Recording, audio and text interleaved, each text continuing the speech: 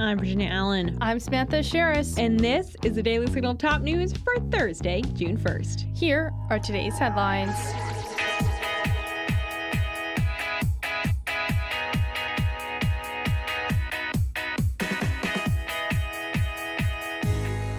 Last night, after months of discussion, debate, and compromise, the House passed a bill to raise the debt ceiling and reduce federal spending. Yeas are 314, the nays are 117. The bill is passed. The bill would suspend the current debt limit of $31.4 trillion until January 1st of 2025. That's about 2 months after the presidential election on November 5th, 2024, meaning the current Congress won't have to deal with a debt limit fight again. The bill does not include as many cuts to federal spending as Republicans wanted, but it does rescind roughly $30 billion of unspent COVID-19 relief funds. It also completely funds veterans' medical care as promised in the president's budget for fiscal year 2024 and puts an end to the pause in student loan repayments. Borrowers will have to start paying on their student loans again in August.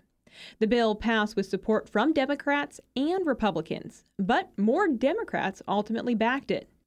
There are currently 222 Republicans in the House. 71 of those Republicans voted against the bill. There are 212 Democrats in the House, and just 46 voted against the bill. 4 members did not vote.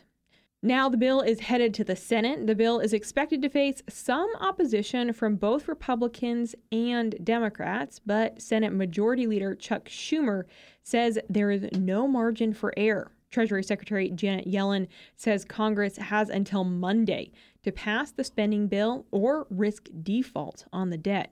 Senate Minority Leader Mitch McConnell says he will support the bill without delay. But if Senate leadership allows senators to introduce amendments to the bill and those amendments pass, then the bill would have to head back to the House for a vote. The Senate may hold a vote on the bill as soon as tonight. Stay tuned. Today is June 1st, the first day of what has been dubbed Gay Pride Month. But a professor at Princeton is working to rebrand the month. Princeton professor Robert P. George has declared June Fidelity Month. George is also a board member of the Heritage Foundation, the parent organization of the Daily Signal. Merriam-Webster defines fidelity as being faithful.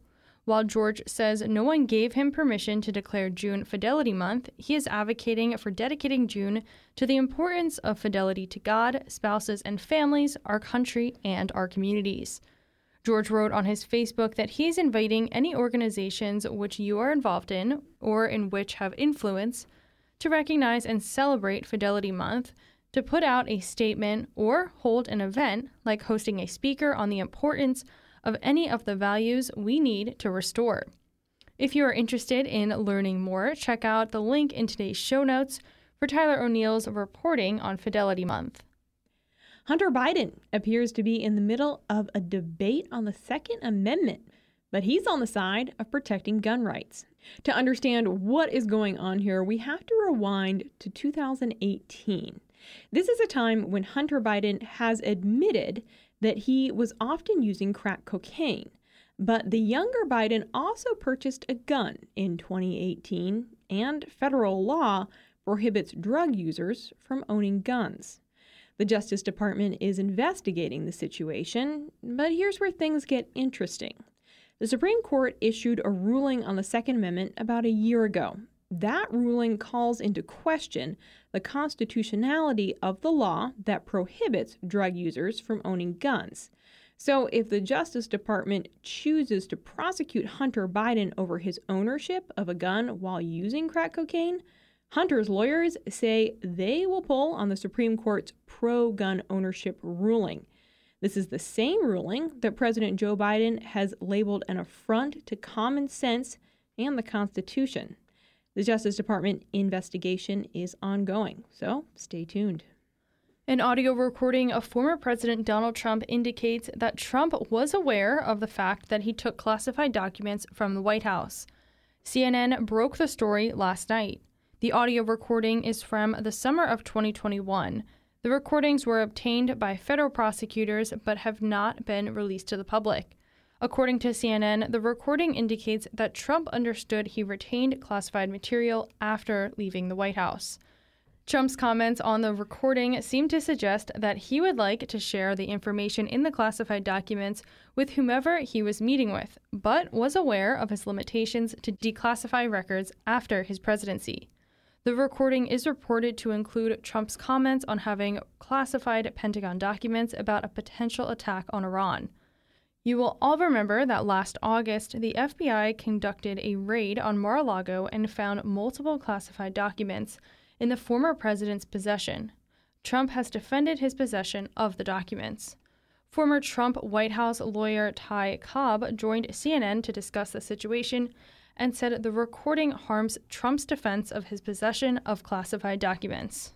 It further enhances the obstruction case because it eviscerates the two defenses that Trump has put forward.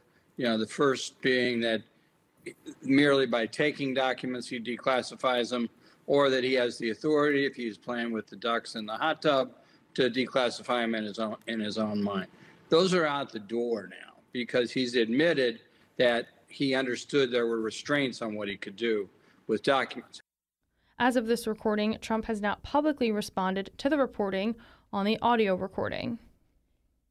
Two conservative activists have just launched a Jewish coalition against leftist billionaire George Soros.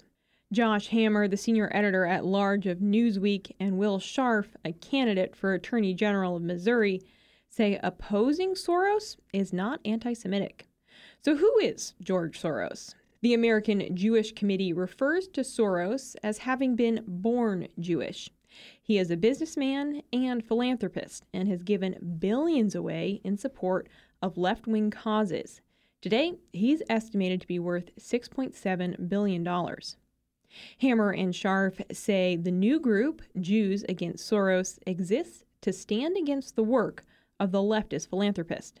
The group's website reads, "We are Jews who have had enough of George Soros and his malign leftist influence on American politics. We are Jews who are also sick and tired of the left accusing anyone who criticizes Soros of being anti-Semitic. Let us be very clear. There is nothing anti-Semitic about condemning George Soros.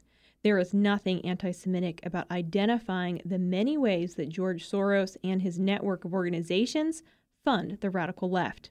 And they go on to say that leftism isn't Judaism, and being anti-leftist is not the same thing as being anti-Semitic, period. It's time for Jews all over America to stand up against George Soros.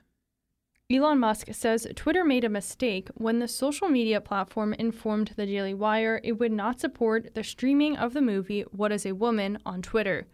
About a year ago, the Daily Wire and political commentator Matt Walsh released the documentary What is a Woman.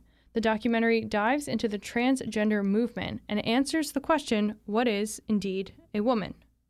The Daily Wire asked Twitter if they could stream the film What is a Woman on Twitter for 24 hours. Twitter said yes and offered the Daily Wire a package to host the movie on an event page on Twitter.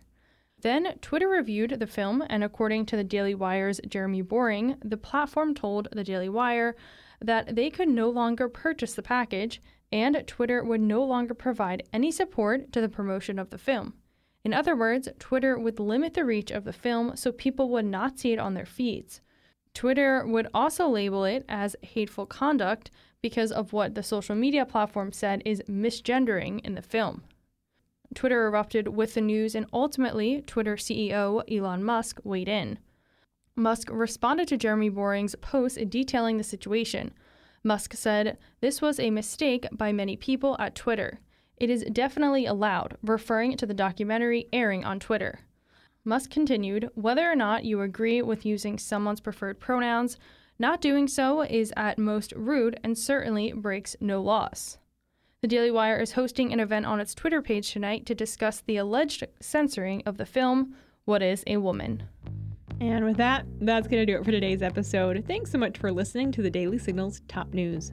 If you haven't gotten a chance, be sure to check out our morning show, right here in this podcast feed where we interview lawmakers, experts, and leading conservative voices. Join us tomorrow morning for the Daily Signal interview edition.